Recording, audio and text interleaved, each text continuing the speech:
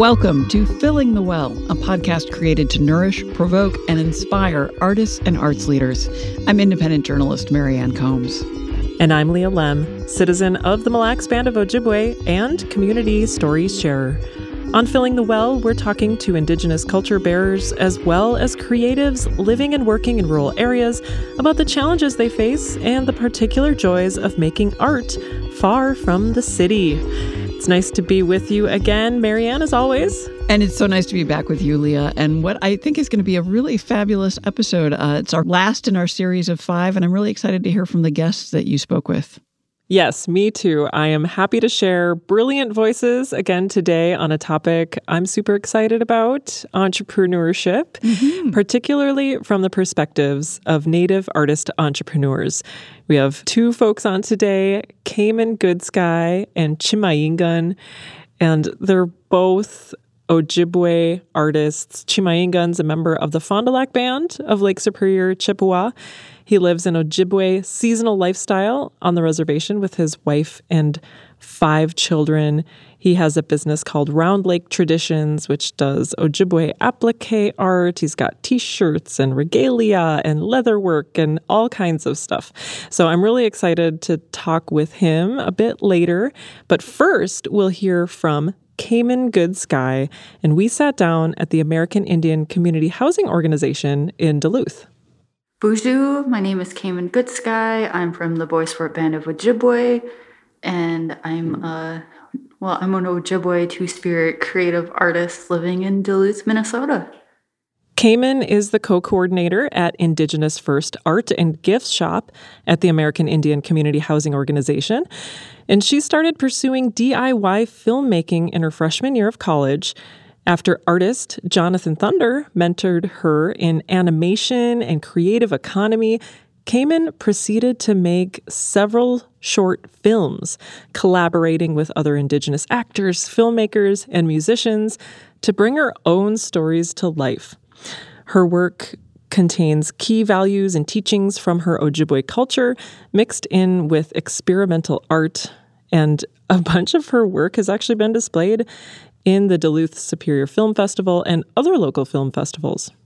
I became an entrepreneur, I think, from a very young age. I didn't always have the skill sets I needed to get hired for jobs, but the way that I found I could make money was through beadwork, funny enough. So I sold a lot of baby beaded moccasins and even adult beaded moccasins to go on like trips or have the opportunities that other young kids could have through my beadwork. And I found through there, it just kind of grew until, people were asking me to do commission work. And then they were asking, oh, do you know anywhere where I could get baby onesies that are affordable and like made by Indigenous people? And I was like, no, I don't.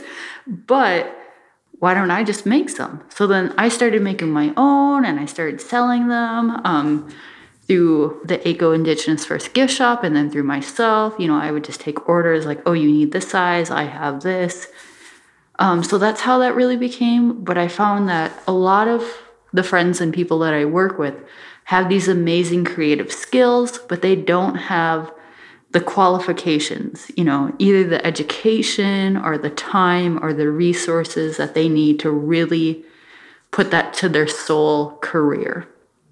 So a lot of us are, doing that as a side gig, and that's really what we want to be doing. But I'm grateful to be working in a position where I can help other people explore those opportunities, because I feel like college and having those like, well, I did this for 7 years is really quite a barrier when it comes to being a successful entrepreneur. So it sounds like you heard a demand for an item and then followed through. I know there's such cute stuff when it comes to baby things that I'd imagine that they sold pretty well. How did your baby onesies sell? I think they sold pretty good. I only have a couple left and I haven't restocked, but every time I see people, they're always asking me, oh, do you have onesies? I just think there's a fine line between making art and making art affordable. And, as Indigenous creative people, I think we need to kind of shoulder that responsibility, but also the fact, like, I am a single parent, so how do I make enough money off of my art to support me and my family, So there's a lot of different factors that come into play, but eventually I would love to restock my onesies and, come up with even different designs and maybe even going back to doing older things I did, We used to make baby cloaks and toddler cloaks, like little animal stuff with ears. And I kind of miss that. I miss having I feel like I get so wrapped up in helping other people that sometimes it's nice to take a step and focus on the creative things that I want to do. Can you give me a rundown of all the things you like to do creatively? I love to make DIY films, but I have this rule where I pay everyone who helps make the film come to life, whether that's actors, musicians, set designers, my PAs, they're a big help, people who come to work the camera for me, even, so I like to pay people who help that come to life, my filmmaking. But I love doing beadwork and baby moccasins and onesies. I love creating just outfits. I've been on this jean jacket sewing patches on for a kick, and I've made a couple for my friends' kids for Christmas and things like that. I went through this whole thing where I was bleaching shirts with fun designs and things like that. I was helping my sibling run their business for a little bit, just on the creative side of social media and photo shoots and things like that. So I don't know, I'm kind of all over the place, I guess, when it comes to the things I do, but I love it. Anything I can do that I can put my heart and soul into that other people enjoy, I think that's really cool.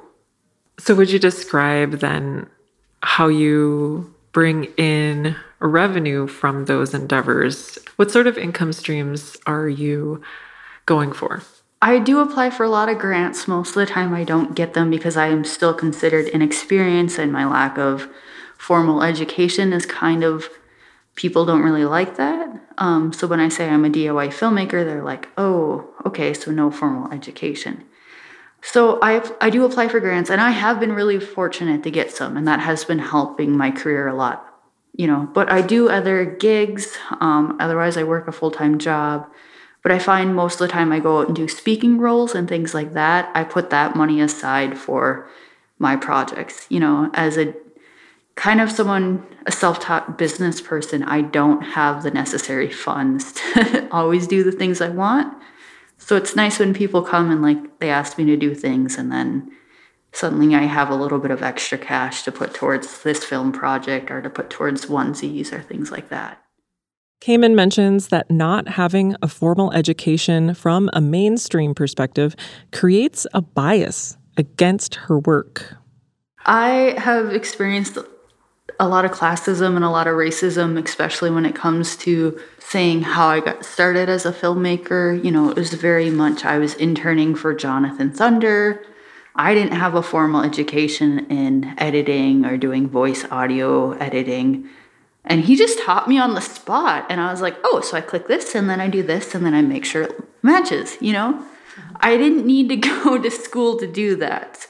It was a very quick lesson, and I hope that the business is changing because a lot of people are learning education on YouTube, everything, everywhere, all at once. All of their editors were self-taught from YouTube, and I think that's so beautiful because not a lot of us have the resources to go to college or, even it's a lot to stick in a class for 8 months, and sometimes I dropped out of art school because I wasn't fast enough at learning things. So when you're self-taught, you can kind of take things at your own speed, which I really like.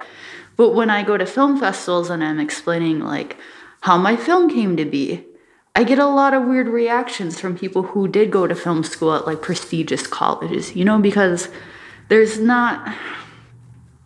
it's different when I come in and I'm like, oh, I learned this from YouTube, or I learned from self-studying on my own. And the people that I use, my actors, they've never acted before, and it's just we had this working, beautiful relationship that made this film come to life. And I see other people who are like, well, I hired so-and-so who went to acting school for how many years? And I'm like, that's beautiful. That's really great. But not all of us can take the same road. And I think that's so great about art and entrepreneurship is like, we can still achieve the same goal, but we don't all have to take the same road. And I think that's really cool. And I think more people need to make room for people who haven't had the same opportunities or the same chances that they have.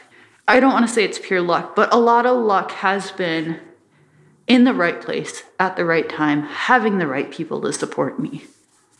What do you think those in arts leadership can do to help support entrepreneurs with a different background than the usual arts degree? Well, I think people in leadership and who are kind of achieved in the arts field, I think they have years of knowledge and experience that should be passed along. And it should be open to everyone. You know what I mean? You should be taking a chance and saying, well, this person may not be as well developed as somebody else who did go to art school. But if you look for that talent and if they have that drive, why shouldn't you be spending, that opportunity to take them under your wing? I think that's really what amazes me is that I had these amazing people in my life who did that, who took a chance on me. And because of that, I am like way off happier in my life than I was when I was working at like this greasy diner, I had somebody say, yes, I will help you and I will teach you what you need to learn about this field. And I was like, okay, great. So I just have to dedicate some of my time to go and learn from you. And that's all you're asking for? And he said, yeah, and I'll pay you. And that was amazing. That was world changing. Do you know how beautiful this art world could be if we just took more chances and if we didn't close as many doors as we did? And I think that's so fascinating is because there's so many different fields and there just needs to be someone out there to say, hey, you got that spark, kid. Can I help you? Just think about, how beautiful the world could be, I guess, and more, colorful. So having somebody see that in you, see that ability in you, that talent, somebody like Jonathan Thunder to mentor, to help, to support your art is so important. And it brings up the subject of art inclusion versus art gatekeeping. Oh, yeah. I have a lot of feelings about this. Having covered the arts for so many years and witnessing so many barriers to entry when it comes to being a validated artist in the art world, there's this sense that you have to go through a certain school and you have to get a certain education, or otherwise you have to make your way in as an outsider artist, and that becomes its own sort of identity thing. But this notion of if you want to do it, you have to go on a certain pathway or else you're not going to get there. And I feel like we're in an era where we're increasingly recognizing those barriers to access and participation, and there is work being done to take them down, but we're certainly not there yet. And that's why those individual relationships with mentors is just crucially important for an individual's opportunity to succeed in a career and to do an art that they love, which when you think about people practicing art, you would think there shouldn't be barriers to access for a person to practice art. Absolutely. And speaking of barriers, Khayman also works to help reduce barriers for Native artists through her work at the Indigenous First Art and Gift Shop at the American Indian Community Housing Organization.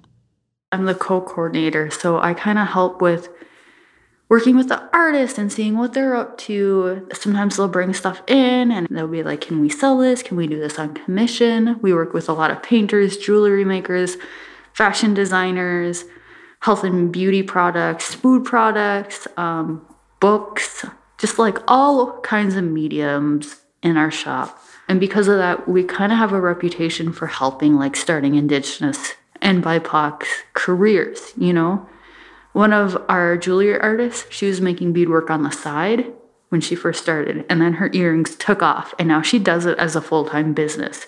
She's able to support herself and her family through her art, which is really, we should be doing that for all artists, And so we'll get a lot of new artists who come in and they need help, they need they're first-time beaters or painters. They don't often have the right supplies. And I think part of my job is that I've taken on, like, your stuff is really good. What can we do to help you? What do you need? You know, and we've had a lot of entrepreneurs, especially this year, because my co-coordinator and I, we're going to like Indigenous fashion shows, Indigenous like food conferences, a lot of exciting areas. And sometimes we meet people and they don't know what they're doing. So we just say, hey, your stuff is really great. Have you tried doing this? Or like, have you tried reaching out? You know, have you tried boosting your social media? And they'll come in, and sometimes we work with them, like if they're able and they're willing to work with us. So we help them say, like, this is how you can increase this, or if you just use like this, maybe instead of Sharpies, that might go over a little better. So we have a lot of new entrepreneurs, and it's really exciting to see the different kinds of things that they're making. And like, you know, we had somebody come in and we bought a lot of her items. And she's able to take her son to his first ever concert, which is like really great, you know? How would you recommend a person prepare to become an entrepreneur? I would recommend that person really taking the time to think about, is this something I want to commit a lot of time and energy to? You know, because when you become an entrepreneur, you have to commit a little bit of yourself to that. And you have to be very dedicated with it and make that habit of, okay, so I may not have time every day, but Thursday from 6 to 8, I'm going to work on this, you know? And as that grows, you just have to keep having that time, but also make sure that you have the time for yourself so you don't get burnt out, because it is a lot. And I would recommend doing a lot of research into what you're wanting to do. Reach out to people, you know, whether you're an artist, an author, a fashion designer.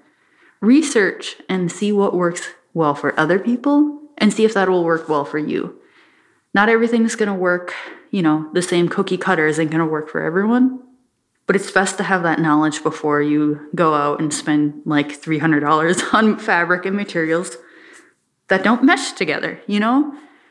And just see if you have the support system, because it is really nice to have a support system before you start being an entrepreneur. You're going to need that. I know we talked about making sure that arts leadership is open to other paths into arts. But in general, like even, you know, predominantly white organizations, like how can organizations better support entrepreneurs and in particular Native entrepreneurs? Yeah, I think art leadership should be really looking at people who are not fitting the box, you know, people who are doing their own thing and they're not fitting that cookie cutter thing. I think white organizations should be looking for Indigenous and BIPOC and diverse artists, because we do need the support. We deserve to be appreciated, celebrated, honored, and uplifted. And they need to make space for us. You know, they need to make room, and they need to see and appreciate, you know, these wonderful artists out there doing their own thing and not being held back. You know, it does make a difference when you can make art and support your family. And I'm just going to say it again so people get the hint. It's life-changing. It's world-saving. It makes the place, you know, art a better place to be, you know. The more diversity we have, the better. And so if you have the resources, go out there. Indigenous artists, BIPOC artists, we're not that hard to find. It's not that hard to do a little research and say, oh my God, this person is doing painted pottery or things like that, you know? And I think with the world of social media, it's so easy to find artists now. So there should be no reason why we shouldn't be investing in these people. And to go a little further, how can they make sure that they're entering these relationships in the right way, in a good way? How to enter a relationship the right way? Hopefully with respect, you know? Please don't try to pigeonhole these artists into making what you think Native or Indigenous art is.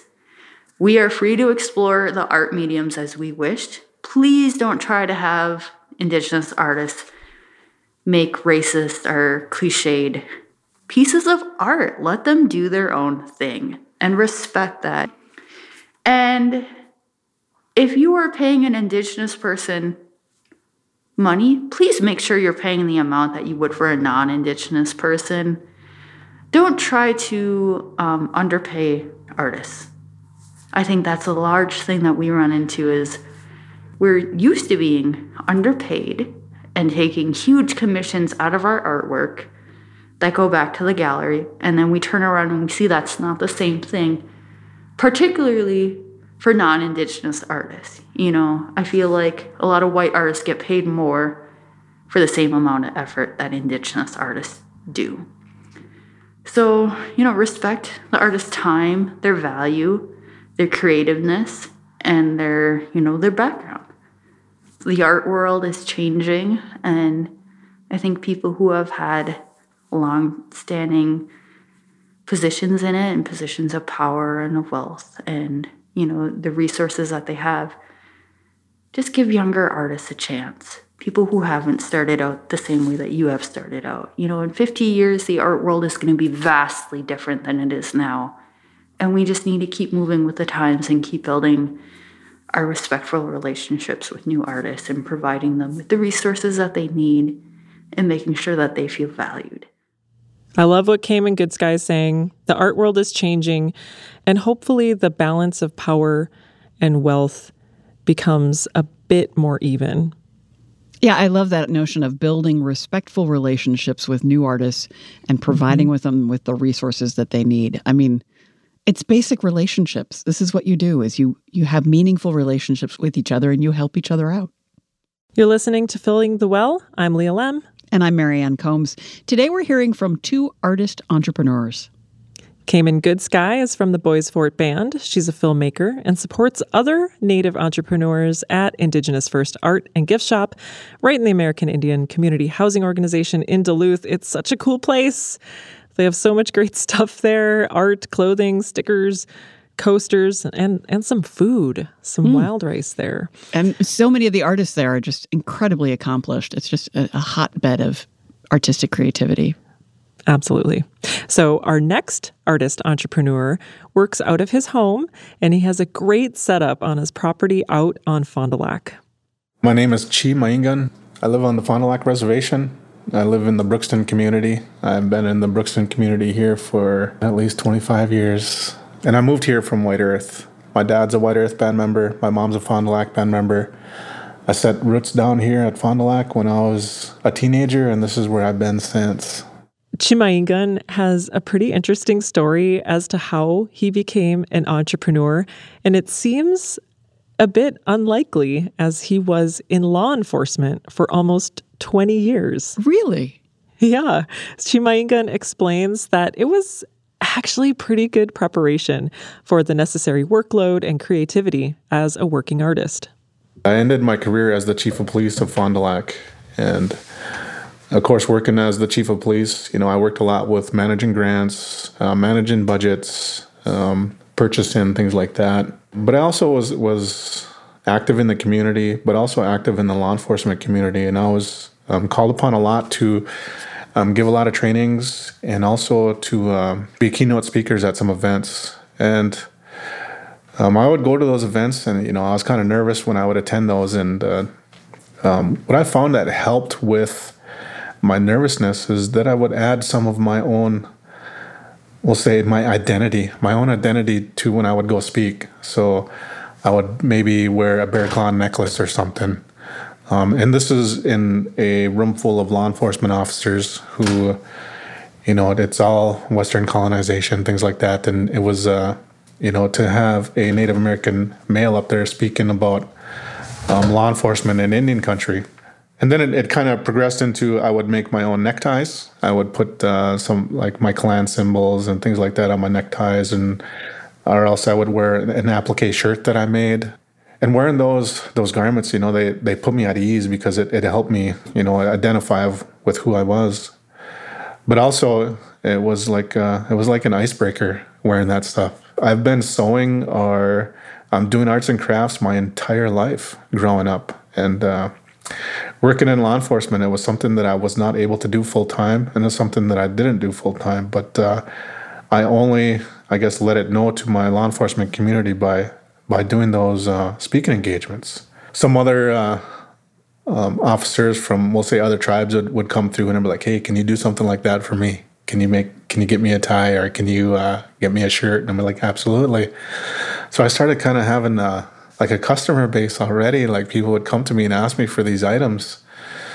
And I kind of got out into the community that I was making these items, and people started coming to me for ribbon skirts. People started coming to me for more ties, more applique shirts, and I would put them together for them. I also travel a lot on the Powwow Trail, and people would see my garments and ask me where I got those, and I'd tell everybody I'd make them myself. I'd make them for my family, and they would ask me for them. While working in full-time as a law enforcement officer, I wasn't able to, I guess, commit to that and say, I don't have enough time to get you something together.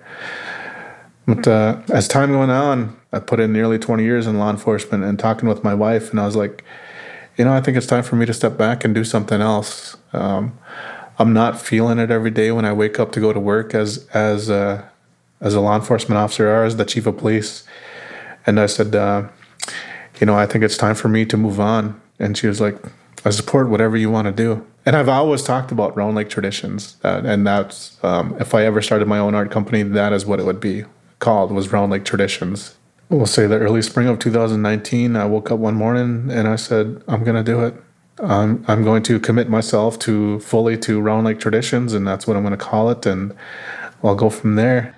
So Chimaingan started Round Lake Traditions and got his start really by posting on social media and building a following, and he has great support from family and community to create his niche art. For myself, I like to categorize myself in that old traditional work, because I all of my floral designs and my geometrical designs are, they come from the old designs. So I don't put a whole lot of contemporary work into that. I stick to that just because of how I was taught growing up, and that's where that comes from. But there's a space for all of us, for all of the artists that do this type of work. That community, too, is very helpful for everybody. If we have some questions or anything like that, there's some art groups that I belong to on Facebook, and, and they'll go back and forth of, hey, who are you using for this? Who are you using for that? And, just like extra vendors, or maybe people are making stuff for you or printing your clothing for you, just information like that. So, yeah, it's a great community. It's a strong community within the art community right now. And to lift each other up is phenomenal. You mentioned also your wife, your partner, and her being really supportive of you branching out, being an entrepreneur. And I know exactly how important that is.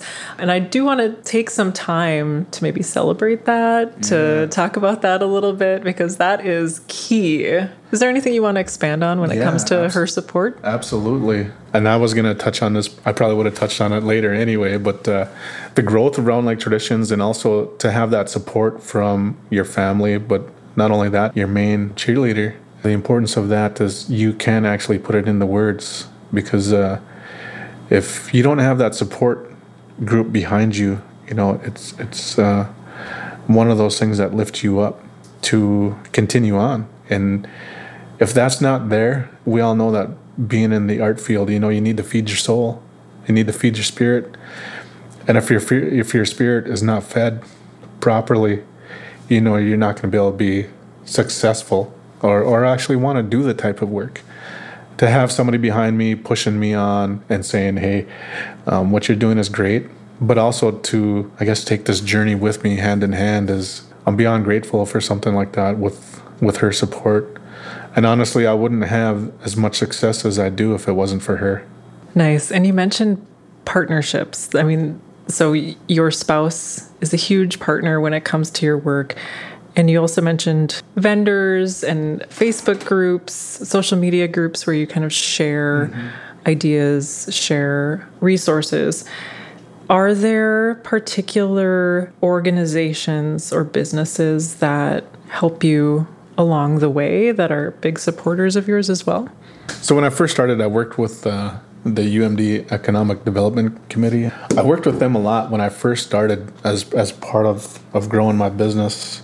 They're one of the main ones that help me out a lot, and they still continue to today. If I have questions about tax information or questions about certain laws or things like that, I can go to them. They helped with the growth, and we'll say at the setting the building blocks for Round Lake Traditions, business plans, stuff like that. And what am I on right now? I bet you I'm on like business plan number 4.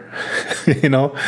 You start out with your first business plan, you know, and you get it off the ground and you're finally there. And then you go on, you rewrite your business plan. COVID starts, you rewrite your business plan again because you need to, I guess, gear up for COVID or try to survive COVID. I was very fortunate to be able to do that. And one reason why is because, you know, people weren't going out shopping. So I would put a lot of my stuff online or my website, and people would order off of there. So that kept me afloat.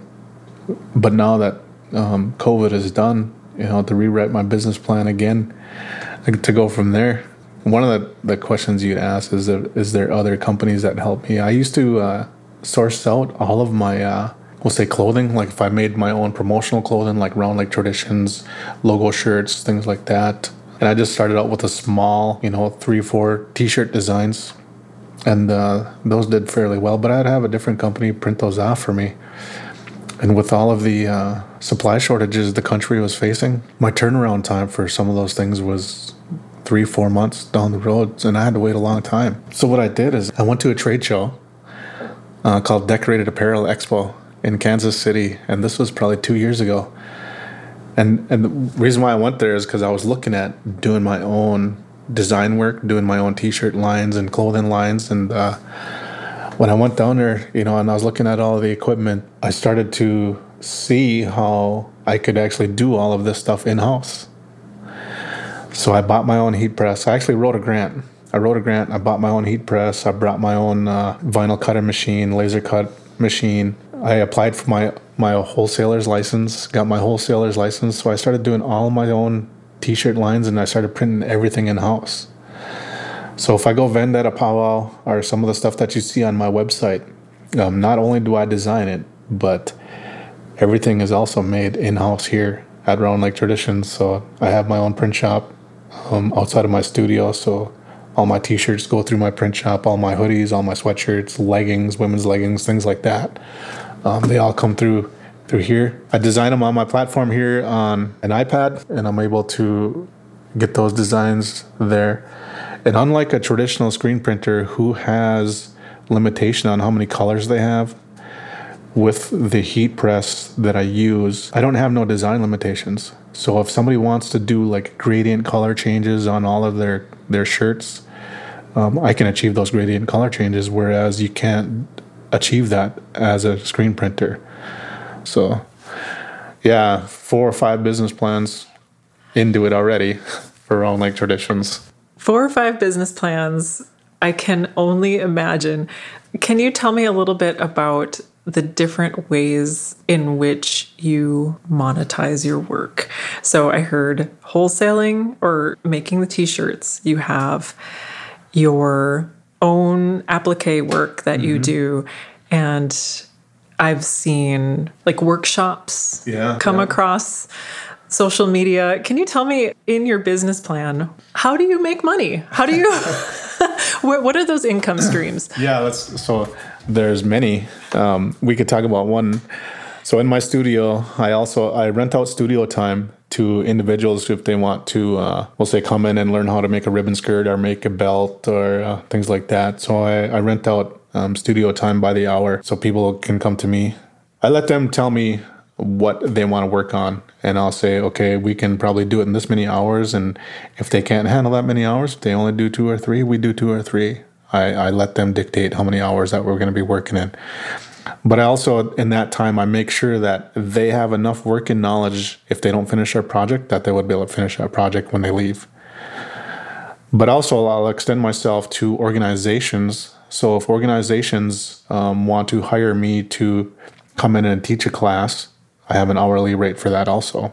That is one of my main income streams right there, is during the week, I'll travel around across Minnesota, Wisconsin, and just teach, whether it's moccasin making class, ribbon skirts, appliques, things like that. I also do rattles, drumsticks, almost any kind of Native American art you can think of. And that's what people would ask me is like, what can we do? And I was like, what's your time frame?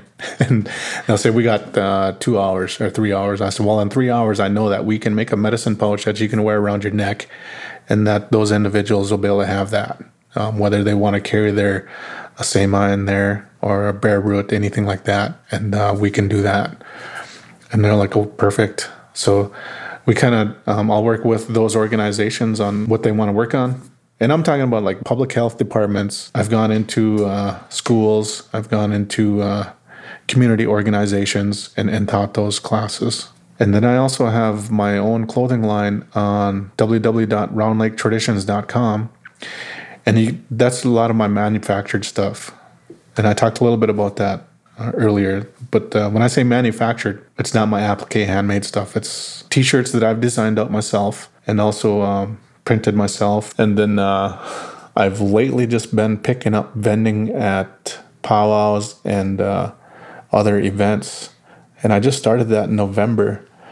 And now I'm getting to the point where I'm getting invitations where people are calling me, contacting me to come in and be a vendor at their event. So now that spring is here, I've just been going through my list today. So I have a large list of vendor opportunities coming up. And that's going to lead through the summer too. So I'm excited about that.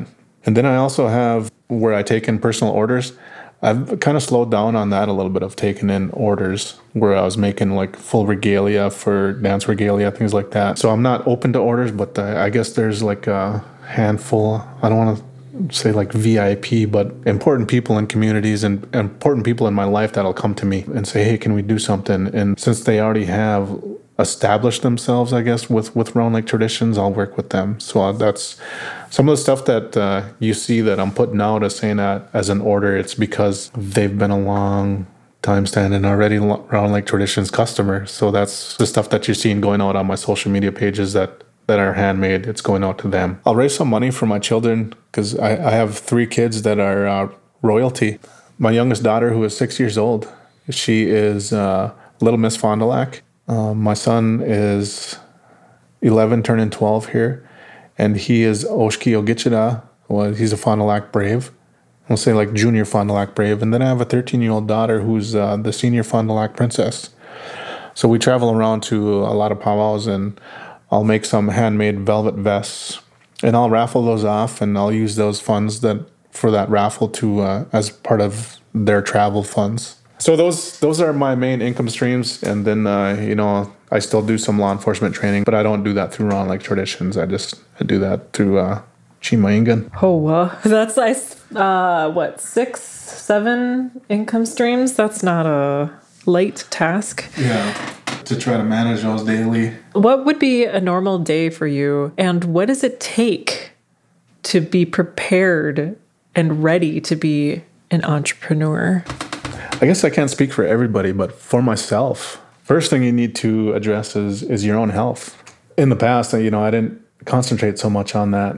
And also with my work, I do a lot of sedentary work where I'm sitting down a lot. So when I wake up in the morning, it's always whether I exercise or I go to the weight room. I make sure that I work out at least a couple hours before I actually start my day. So I'll wake up and work out, and I jump on, whether it's my iPad or computer. I'll go through emails, see what I have for orders from the website come in. And if I have time, maybe I'll prepare a couple of those orders and send those out. But I usually save those for after dinner. After I'm done with checking those real quick, I'll go to work out in my studio. And then I'll work out in my studio if I have a project going on. And if I'm not in my studio, I'm either in the print shop, pressing clothes or getting ready for an event, or maybe somebody has an order come in and I'll get those out. So I have like a normal work day. That's my normal work day from like 8 to 4 or 8 to 3, while the kids are in school. And I always make sure that when everybody's home, getting done with work, or my wife's coming home from work, or she's finished, kids are coming home from school, we spend some time together with them. We have dinner, and then after dinner, it's almost like back to work for me again. But I'm inside, so I'm present with my family, but I might be on my computer printing off labels or else weighing orders that are going out, getting those ready for tomorrow so that I can get those sent out. And I guess that's a typical day for me. And then I make sure that I don't have any other unfinished business with emails, or make sure that I get everything in order for the next day so that I can just wake up and do those again real quick. A lot of people are asking for bios and headshots. It's almost like a given. So if people ask me to come in and do some community work or come in and run a class, like as soon as I answer those emails, yes, I'll do this, do that. And like automatically in the email, I attach my bio, and I'll attach my some sort of headshot for them and send that off, even if they don't ask for it, because I know at some point they're going to be asking. Or if they don't, they'll be like, hey, I didn't think we needed this, but actually this is a good idea. Maybe we can make something up now. So that's a typical day for me. It's important to maintain that focus day in and day out. And then, I make sure that, if we have doctor's appointments or things like that for the children, that being in this line of work, I look like, okay, I can spare a few hours, or we can do this today, or, and just change up my schedule. And the beauty of that is, let's say I have a deadline that I have to making clothing or something like that. I can work at night if I needed to, so that's the beauty of working at home too. And having your own studio at your house, or having your own print shop at your house. I don't have to go to 4 walls someplace else. That's what I enjoy about this too.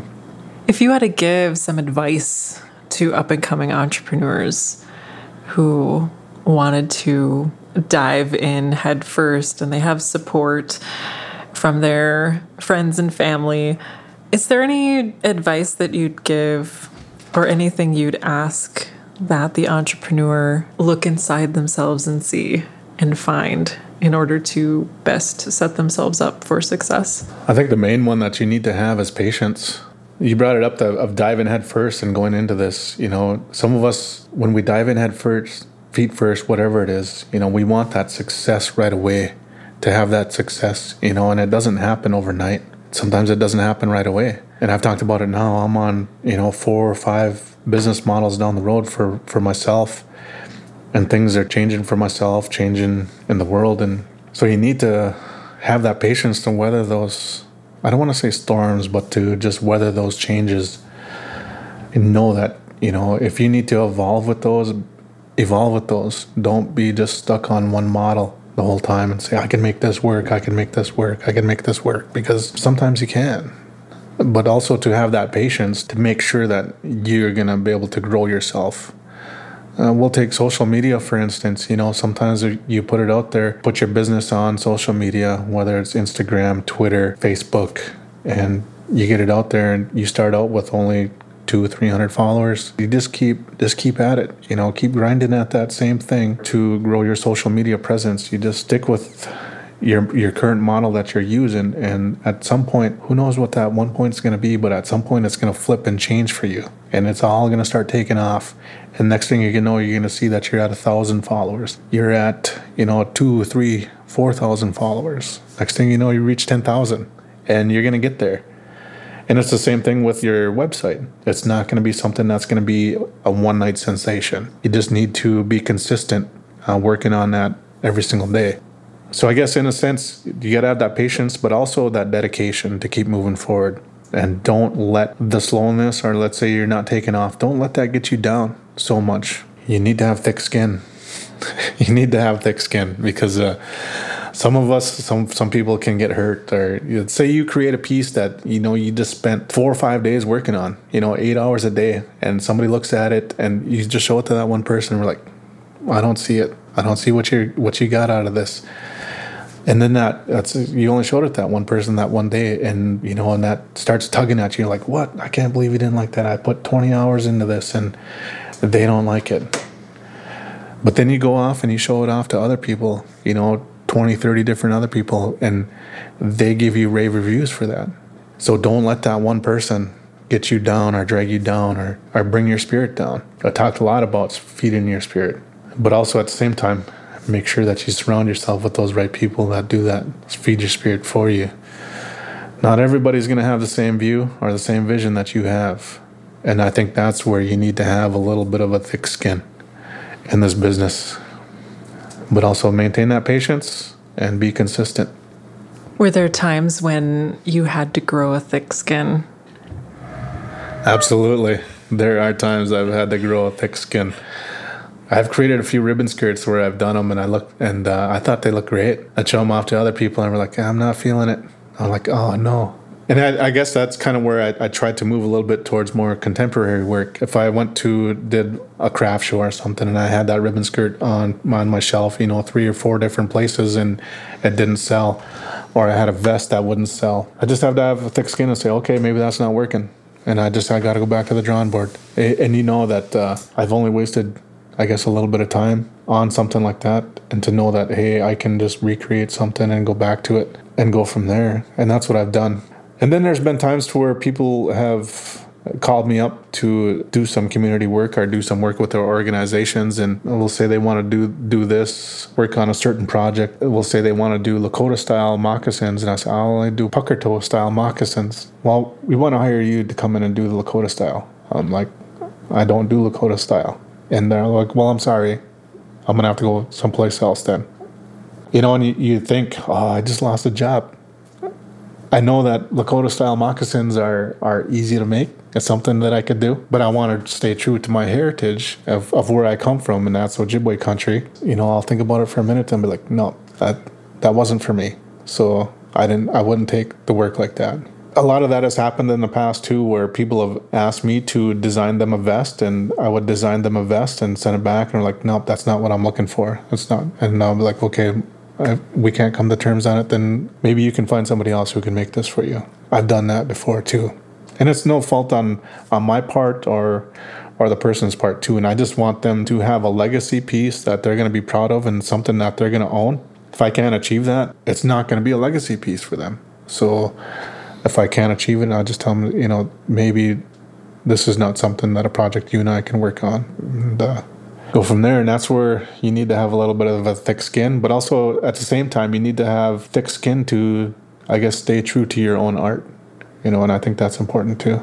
It is so important to outline, to make sure we know our values and our boundaries as entrepreneurs. And you and I, Marianne, I think we can safely chime in about that as entrepreneurs ourselves. Absolutely. I think it's so important to know sort of your own vision statement. What am I doing and why? Mm-hmm. And to fuel your work and make sure that you're grounded in the right place and that the work you're being offered matches up with the work that you want to do. That's so important. And if you want to be happy in doing your work, at least. I mean, I know there are moments when people feel that they have to compromise in order to survive. Mm-hmm. But if you can find that alignment between your purpose and your work, that's the golden place to be. Yeah. And having the organizations you work with understand that is key as well. So here's Chimaingan talking about that. Let's talk about rattles. If somebody hired me to do a rattle, come in and make a rattle with parfleche and sand or beads, we got to form that rattle. Over that time of teaching that class, I'll tell them not only are you going to be able to learn how to make this rattle, but you're going to learn the cultural teachings behind that rattle and the importance of that, of having a rattle. Having a rattle for your children growing up as a growing mother or father. So you're going to get those teachings out of that.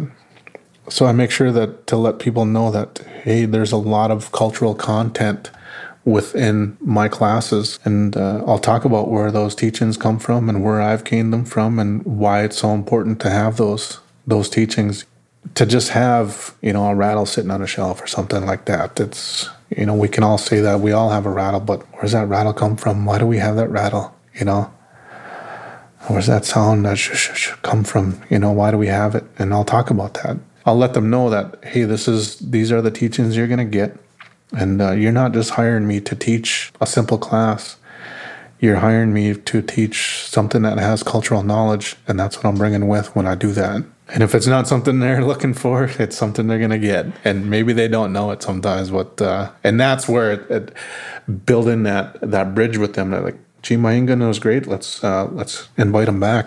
More times than not, I've had that a lot, where people would hire me to do something for them, and they're like, your class was phenomenal, so we're going to ask you to come back and do this or do that. And I was like, let's pick out some dates and we'll set them down and get them down right now. That's how it would grow. Majority of my classes that I do now are return customers. Or else they've talked to an organization and they'll say, hey, so-and-so has recommended you to do this class and we would love for you to come in and teach. And I would. So that understanding that this isn't a superficial process of learning something that they're checking off a box for, or something trendy or something like that, but instead like with real true meaning behind it, and being open to that and understanding that it is deeper than the end product that can sit on a shelf. Right. Is there anything else you'd like to add to that? So when I was growing up, working with my grandmother and my grandfather, my grandmother was one of the more diligent ones when she was working with the beads and going through, and she would talk about her beadwork. When we get our floral designs, we have springtime, middle of summer, fall. So a lot of her floral designs, if she was working only in springtime theme, she only put springtime flowers or buds in her floral work. Dead of summer, everything's blooming then. Everything's full bloom. So she wouldn't have no small buds or anything like that. And then her flowers were full bloom at that time. And in fall time coming, her leaves were different colors in her floral work. And to pay attention to those details. But also she would tell me, if you're having bad feelings or bad thoughts during those days and you're down, your spirit's not fed, I'm not working on this because my spirit that I'm feeling is going into my work. She had taught me that your feelings go into your work. So to make sure that everything that you're doing, make sure that you have good thoughts into it. But also, she would teach me, we'll go to that rattle, and she would tell me where that rattle come from. And after we're done, or throughout time, she would say, what you're learning here, it's not yours. It's not mine either. It was given to me by my grandparents. I'll pass it down to you. You pass it on. Make sure that you pass it on to someone else so that that's how we continue this cycle of keeping our tradition and culture alive. So that is why I'm more receptive or more open to going in and teaching the classes versus actually doing stuff, just working in my studio and kicking stuff out. It's those community engagements are the ones that I enjoy the most because I know that I'm passing my knowledge on, passing on the knowledge that are the teachings that I've received so that our heritage and our lifestyle and our culture can thrive and live on. That's the true beauty that I enjoy from Round Lake traditions. I just love how Chimaingan is an entrepreneur, an artist, and really celebrating culture through that. Like he said, keeping our tradition and our culture alive. And what an honor to be able to bring that to the community and pass on knowledge and just be an addition to the artistic landscape that we live in northern Minnesota and beyond. Yeah, and thank you so much for bringing these conversations with Khayman and Chimaingan to us so that we can learn from their wisdom and their experiences. We're talking about entrepreneurship in the arts, but really this goes so beyond that. Entrepreneurship of any kind can learn from these experiences in terms of knowing your values, what you want to stand for, the work you want to do, who you want to do it with. And beyond entrepreneurship, it's about good relationships and being centered in your values as you go about building those relationships. Leah, I'm curious, what are the ideas that stick with you coming away from this? The main idea that I identify with from both Khayman and Chimaingan is this idea of patience in your work. Boy, do we want to be making things going from 0 to 100 overnight. Yeah. I know I do.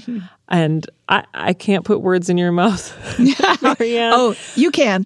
But it's this desire to be productive immediately and have people hear you, see you, appreciate your work immediately. Yeah. But really being patient and looking at your work long term, looking at it, as an arc in your life. It's a much better approach that allows for this slow burn, this sustainable growth. Yes, sustainability and the slow pace. I think that definitely two very important ideas. Well, this actually brings our latest round of conversations to a close. This is the fifth in this series looking at Indigenous creativity, culture bearing, and artists working on the land outside of urban areas. And I just think it's been such a fascinating series of conversations. We've gone in depth for, basically 5 hours, and yet we have just scratched the surface of the conversations there are to have. Leah, thank you so much for being my co-host on this journey. I've so enjoyed our conversations and learning through your eyes. It's been a real privilege. You're welcome, Marianne, and I appreciate being able to be on this journey with you. I appreciate you so much. You've been listening to Filling the Well. I'm Marianne Combs. And I'm Leah Lem. Thank you, Chimigwech, for joining our conversations.